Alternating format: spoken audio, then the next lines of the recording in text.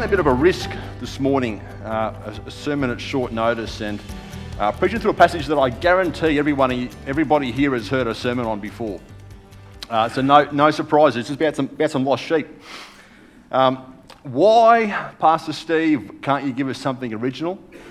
I think we need to rediscover the enormity and the majesty and the goodness of God's grace is why. Which is the reason each one of us are here this morning. Jesus is talking to this bunch of religious people who think that they take issue with the fact first that Jesus bothers with people who are different than them. And then they get stuck up on this idea that they can somehow keep God happy and they can somehow almost placate God if they just keep some rules and do all the right things.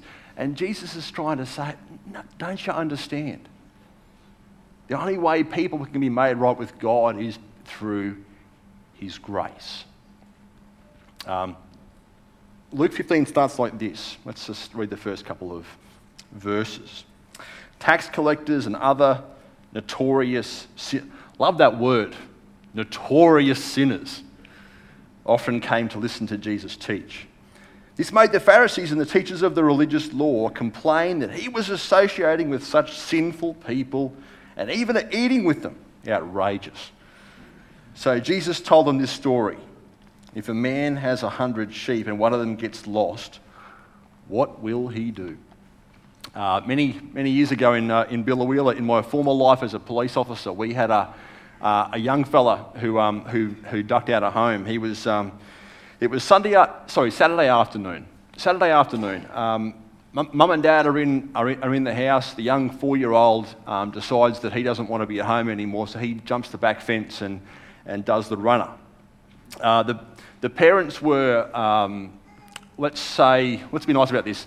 The parents were known to us, which I think it's sort of just, there's already something in your head. You're already judgment, right? There's already some sort of judgment going on there. I asked the dad a heap of questions. What's your son wearing? When did you last see him? All that sort of stuff. And as I was leaving, he said to me, I'm worried that when you find him, he's going to do the runner. I said, why would he do the runner? And he said, well, when you got me last time, that's what I did. So that's the whole of the story. But it was Saturday afternoon. It's the one day of the year where the local mine put on a big family day. So there's rides, there's merry-go-rounds, there's slides. It's a ball. And because the country's a little bit light on with events, anyone puts a decent event on a Saturday in the country, it's packed. There's a lot of people there. So there's a good chance we knew where this young fella was. The difficulty was trying to find a young guy wearing the same shirt as half the other kids in town at the same event, and there's probably about 1,000 of them there. Anyway, it turned out that simply it was a case that he had jumped the fence, heard the noise, run away, but eventually he got tired. And he realised that there's no way to get home. So he just went and, I think from memory, he actually went and found the police car and just sat there and just waited for us to come. But he basically just found the first uniform he could and said, I need to go home. So we took him home, and we had this little moment where he runs down the driveway, and Mum and Dad come screaming out of the house, and it's this whole sort of moment. And so as a cop, part of me is doing the whole, isn't that lovely? Isn't that nice and gracious? Like, they've had this moment to get reunited. But the other part of me is doing the whole, why'd you let him get out in the first place? And almost in a sense, being willing to judge. Maybe I suppose I've got to do that as a cop. But I suppose the reality is that tension between. I think this is where the Pharisees get it wrong too. And let's just face it, it's where Christians get it wrong in general. We first come to faith in Jesus. We come to this place where God valued us and God loved us and God pursued us and extended His grace. And we love the idea that God goes and pursues people and pursued us. But at some point, we become Christians and we find ourselves forgetting that God's grace was undeserved. We find ourselves becoming people who just impose a bunch of rules that are unreasonable expectations on people, listen to this, rather than extending the same undeserved grace that we got, right? Living in empty religion is like one of those mice that runs around on the wheel all day. It goes nowhere. Living in grace is a place of life and joy and gratitude and encouragement when we stuff up. I reckon there's something in the value of these people that Jesus goes and chases, isn't there? It's not because of who they are, it's because of who made them. And I just started reading Brendan Manning's book, The Ragamuffin Gospel, which is a good read so far. There's 2 quotes in there. One is this: one of the great challenges of the gospel tradition is this strange attraction of Jesus for the unattractive, a strange desire for the undesirable, a strange love for the unlovely. And then he makes a point, and he says, something is very wrong with the church if it rejects people who Jesus accepted. The church should always be a place, let's face it, where all people, whether they're lost or they're half lost or they're found or whoever they are, find a place to belong. There's something significant about the value of people that Jesus sees. And many of you would know Mike Hilson. Mike's son Rob was here a couple of weeks ago. Mike was from America. He told us on a recent conference that there was a long-standing member of his church who came to him one day. There'd been a new guy who'd walked in the door that day, wearing maybe all the wrong clothes. He had one of those mohawk things happening, about a foot high, if you can imagine this. So nothing over here, and one of those blue and funky coloured things happening in the middle. And the long-standing member came to him and said, "Mike, one of us has got to go. This isn't right." And Mike said, "You're right. One of you has to go." And basically, without being too harsh about it, I think Mike basically explained to him, "Look, you've been a Christian for a long time. If you think this is something that you're not comfortable with, I know you can find another church somewhere. But the reality is, this guy might not. This guy might not." Now that's going to make some really interesting dynamics in a church, and that's okay. But essentially, I've just been thinking that the church should be a place where the long-standing member and the guy with the funky hair get together and have a coffee on the weekend, shouldn't it? And so this guy ended up did leave, but then he came back, and it was interesting. The guy with the funky hair stayed and became a youth leader and has mentored people throughout their youth group who have now been pastors of their church. You never know. The job for us is not to judge people, it's to show them grace. It's to show them the same grace that we didn't deserve that Jesus showed to us. The second thing I want to say is simply that Jesus notices the one. And he goes about, there's a sense of urgency, isn't there, about going and finding this one, without any consideration for the cost. Verse 4 and 5, if a man has 100 sheep and one of them gets lost, what will he do? Won't he leave the 99 in the wilderness and go search for the one that is lost until he finds it? And when he has found it, he will joyfully carry it home on his shoulder. Hang on a second. Wouldn't it be easier to keep your 99, to maybe have some sheep babies at some point, and keep, look, wouldn't it be easier? Isn't it easier to hang on to what we've got rather than going and setting out for the for the search for one more, not knowing if this sheep is 5 minutes down the road or if he's gone for good. What does Jesus do? He goes looking. And there's a sense of urgency in which he goes and sets about doing it. I think I was talking to a guy this week in my office who grew up on a sheep farm, and he reliably tells me that sheep are not dumb, apparently, but they are known for getting lost. And they get to this point where they either find the first predator they can straight away, or they get to the end of a mountain for the last blade of grass and then can't get back. So the idea in this story is that the only way for the sheep to ever be okay is he needs a rescuer. That's the point. He needs a rescuer. And if you consider your life, Jesus might have come and got you from when you sort of just did a bit of a U-turn out of the sheepfold. Some of you might have been on the end of that mountain, okay? You can talk about the significance of all that stuff. All of us have got different stories. The most important thing is that Jesus came looking for us. Doesn't matter what your story is. The story is about the urgency with which he came and got you. There's an urgency in the Great Commission, isn't there? In Matthew 28, when Jesus is not talking to 2 billion people. I know there's an implication there, obviously, for us being Christians about what we would do about going to make disciples. But he's talking to 11.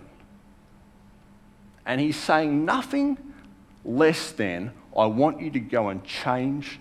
I want you 11 people to go change the world one person at a time. I just want you to get the enormity of what he's asking these people to do. This is a big deal.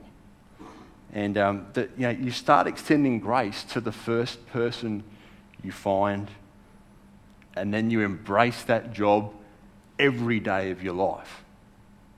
That's the mission.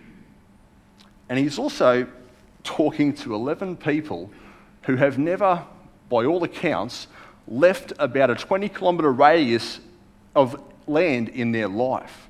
And what he's saying to them is go. Go with urgency and get stuck into the job. And I think trusting that there'll always be one more, and then one more, and then one more. That's the job. Church, we've always got to be people. Always got to be a church that is ready to send people. Now that hurts. I'm not going to announce anything this morning. No one's going anywhere right now, right? But the issue is we've always got to be ready to send somebody because the urgency of the job is there, the danger to those people involved is there, and we've got to be a church that's ready to send them when God says go. Okay? We've got to be those people, and we've got to be willing to let part of us go with them, and we've got to be willing to cover the gaps that they leave when they do. That's just going to be part of what it is to be a part of a church. We've got to be those people. I get the sense that God's still working on some people in this church about that. I'll leave that with you. There's one very difficult thing to cover that comes out of this question, that comes out of this issue. I suppose it's the issue of when we extend the offer of God's grace to people, there's not going to be a case where every person is going to go, yes, pick me, I'm lost, and I need to come home. That is not going to happen all the time. Grace keeps inviting, but it can't force somebody's hand. You notice the shepherd doesn't go grab this sheep, kicking and screaming back home. When we went to find that young fella in Billawheeler, we couldn't go get him until he had convinced himself that there's no other way. Until he's convinced himself that there's no other way to get home apart from to accept help and direction. And that's the same story for this. And I've just got to be honest and tell you, my heart breaks. My heart breaks for some of you this morning about that. My heart breaks that some of you have family members or friends who are not with the Lord, and I want you to be encouraged, because God does not give up on pursuing people. Ever. He does not do it. But often people need to come to the end of their own attempts before they'll be ready to do that. If you have someone on your heart this morning in that space, and you just don't see what God's doing in that area, I want to encourage you to come share that with the prayer team. That is not a burden that you need to carry yourself. That's a burden you need to share. And so the reason we keep those burdens before God and we pray for breakthrough is we want to be a church that parties, right? We want to be a church that parties. That wasn't part of the sermon, but anyway. The church gets to celebrate together. That's what it's about. There's something about celebrating together. And this is the best part of the story, isn't it? Celebration. When verse 5, when he has found it, he will joyfully carry it home on his joyfully carry it home on his shoulders. When he arrives, he'll call together his friends and neighbours, saying, "Rejoice with me, because I have found my lost sheep, that annoying sheep. I found him." There's a celebration, right? I dream. We keep having service meetings on Fridays about what we're going to do in church and how many songs we're going to sing. I dream of the day where we have to modify our sermon or shorten the whole thing because we've got to make room for testimonies and baptisms every week. I don't know how that's going to happen, but that is a problem I want to have. And it's only going to happen when we share grace with people.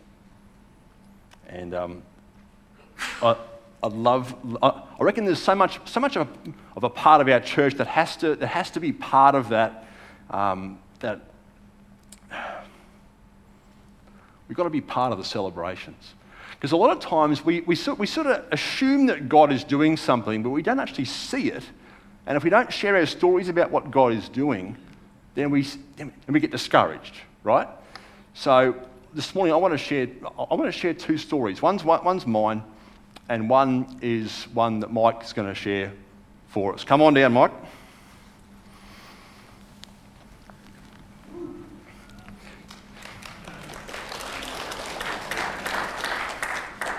Good morning. Just checking that. Just wanted to share a story that happened last year, which is a testimony to God's heart to bring home lost sheep.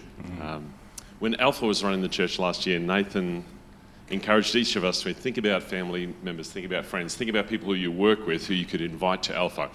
And I was challenged by that and invited some people from work. And a young couple responded to that invitation, a young couple in their 20s.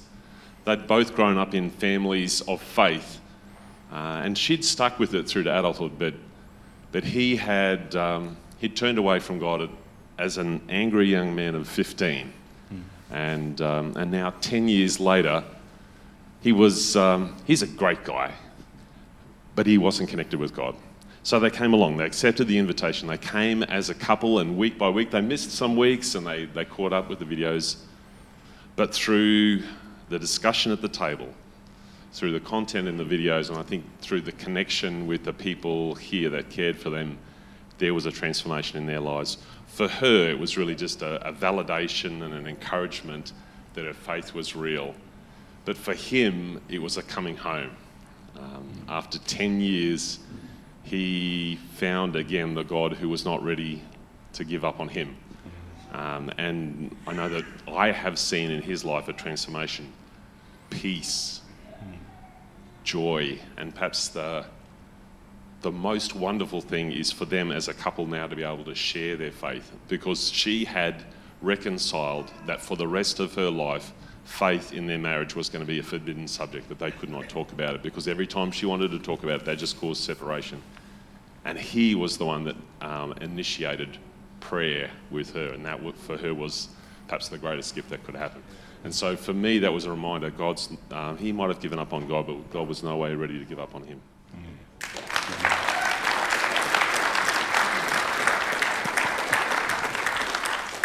Ain't it good to hear stories, eh?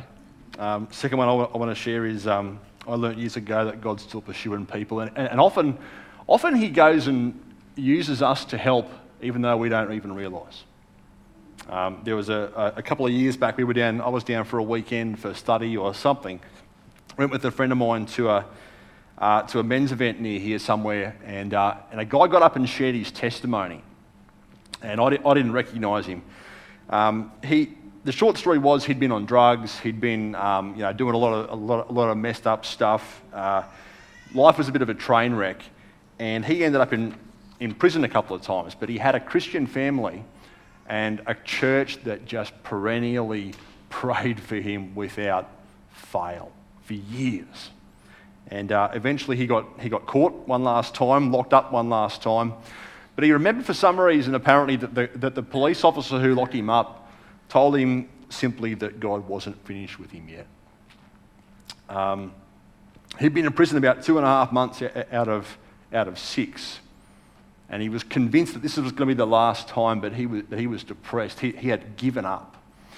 And he'd been in prison a couple of months. He heard that one of the other prisoners who had a really bad reputation of beating people up wanted to see him. And he's like, oh, good, this is going to go really well. So he tries for weeks to avoid this guy as best he can. One day, old mate hides behind a bit of a one of the prison yard sort of things, and just comes out in front of him, and he's like, I've got nowhere to go. I've got nowhere to run. He thought he was going to end up getting beaten up. And the guy simply said to him, without Jesus, your life's going nowhere. And that night in his cell, he prayed a prayer, almost just in hope that God hadn't left him. And Jesus turned up in that prison cell. That's a whole other story to tell one day. But that guy now spends his life investing in young people and turning them away from where he went. And it rocked my world because I was the guy who locked him up. And so many years of doing, I don't even remember saying anything to this guy. I remember talking to him. I remember he had a family of faith, and I remember talking to him about that. He says that the copper who arrested him said, God hasn't finished with you yet. I don't remember that. It's very unlike me to say something like that to somebody. But when God wants to get somebody's attention, man, does he find a way. Man, does he find a way. I want to tell you, folks, God is still in the business of extending grace to people. You might be in a place this morning where you know you are not where you need to be. You know you're not where you need to be, and you're heading in the wrong direction, or maybe even you're just at risk of getting lost. And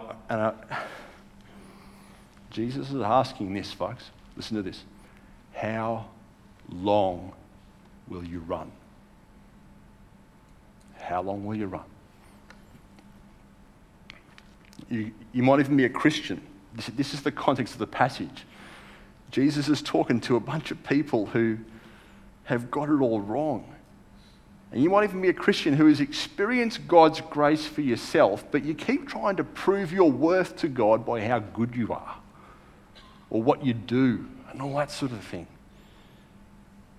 And today he would ask you, are you willing to rediscover my grace and learn to extend that same grace to people who don't deserve it? Because that's what he did to us. as a Christian, grace changes you, and here's how. If you give with grace, you'll do it joyfully rather than out of compulsion. If you serve with grace, you'll never do enough because it'll be fun. If you love your family with grace, they'll see you differently, I'll guarantee it. If you work with God's grace in your workplace, not only will people notice, but you'll see the way that you work differently as well. How do you experience grace? Is the question we want to finish on. Well, guess what? Verse 7 gives us the answer. There is more joy in heaven over one lost sinner who repents and turns to God than 99 who are righteous and haven't strayed away. The key word there is repent. I want to tell you this morning, just simply, that it's about undeserved grace is available to you because Jesus went to the cross to pay the price for your sin. It's available because of what Jesus did. And what does he ask of you? He wants you to repent. Repent is the word. And repentance is simply turning away from the direction you're going and following him instead. It doesn't have to be complicated. It just means I'm going to follow Jesus. That's what he calls us to do. Can the worship team come and join me, please? Over. Give up trying to earn God's grace and experience it for yourself. I want to just close this morning as I read a quote. I think we can do this better with our eyes closed. So just close your eyes for a minute. I'll read this and then we'll pray. Okay? Listen to these words. There is a God of awesome grace who meets people in moments of darkness and hardship. Don't run from him, run to him. The cross is God's guarantee that even in the darkest moment of your life, Christ will never turn in disgust and walk away from you, ever. There is no rebellion, no weakness, no foolishness, no evil in your life that one, the cross hasn't defeated, and two, that Jesus' grace can't transform. How long, church, will you run? Or will you come home instead? God, while our eyes are closed this morning, I just want to tell you that God is still pursuing each of us today. And you might know that you are lost. You might have never put your faith in Jesus today. And you might never have experienced his grace. And I simply want to ask, while everyone's eyes are closed, this is between you and God, not between you and me. Between you and God. If you're in that place this morning and you want to start again, would you raise your hand?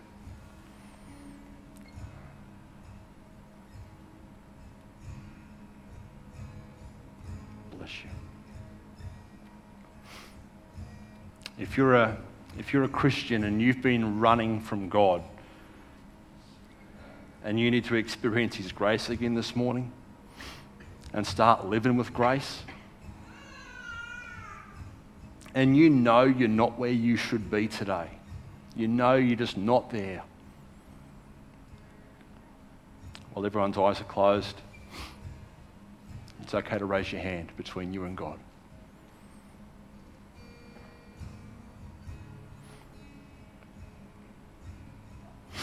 God, you see those hands. And you see those hearts. Lord, we come to you this morning as your sheep. Your sheep who have a proclivity to get lost and find the end of ourselves before we stubbornly come and ask for help. And God, some people are in that place this morning, and I pray, Lord God, that your Holy Spirit might enter that life and give guidance and direction and new hope. And Lord, I pray for I thank you that you bothered to save me. I thank you that you bothered to save all of us. God, the offer of salvation, the offer of a new start is available because of Jesus.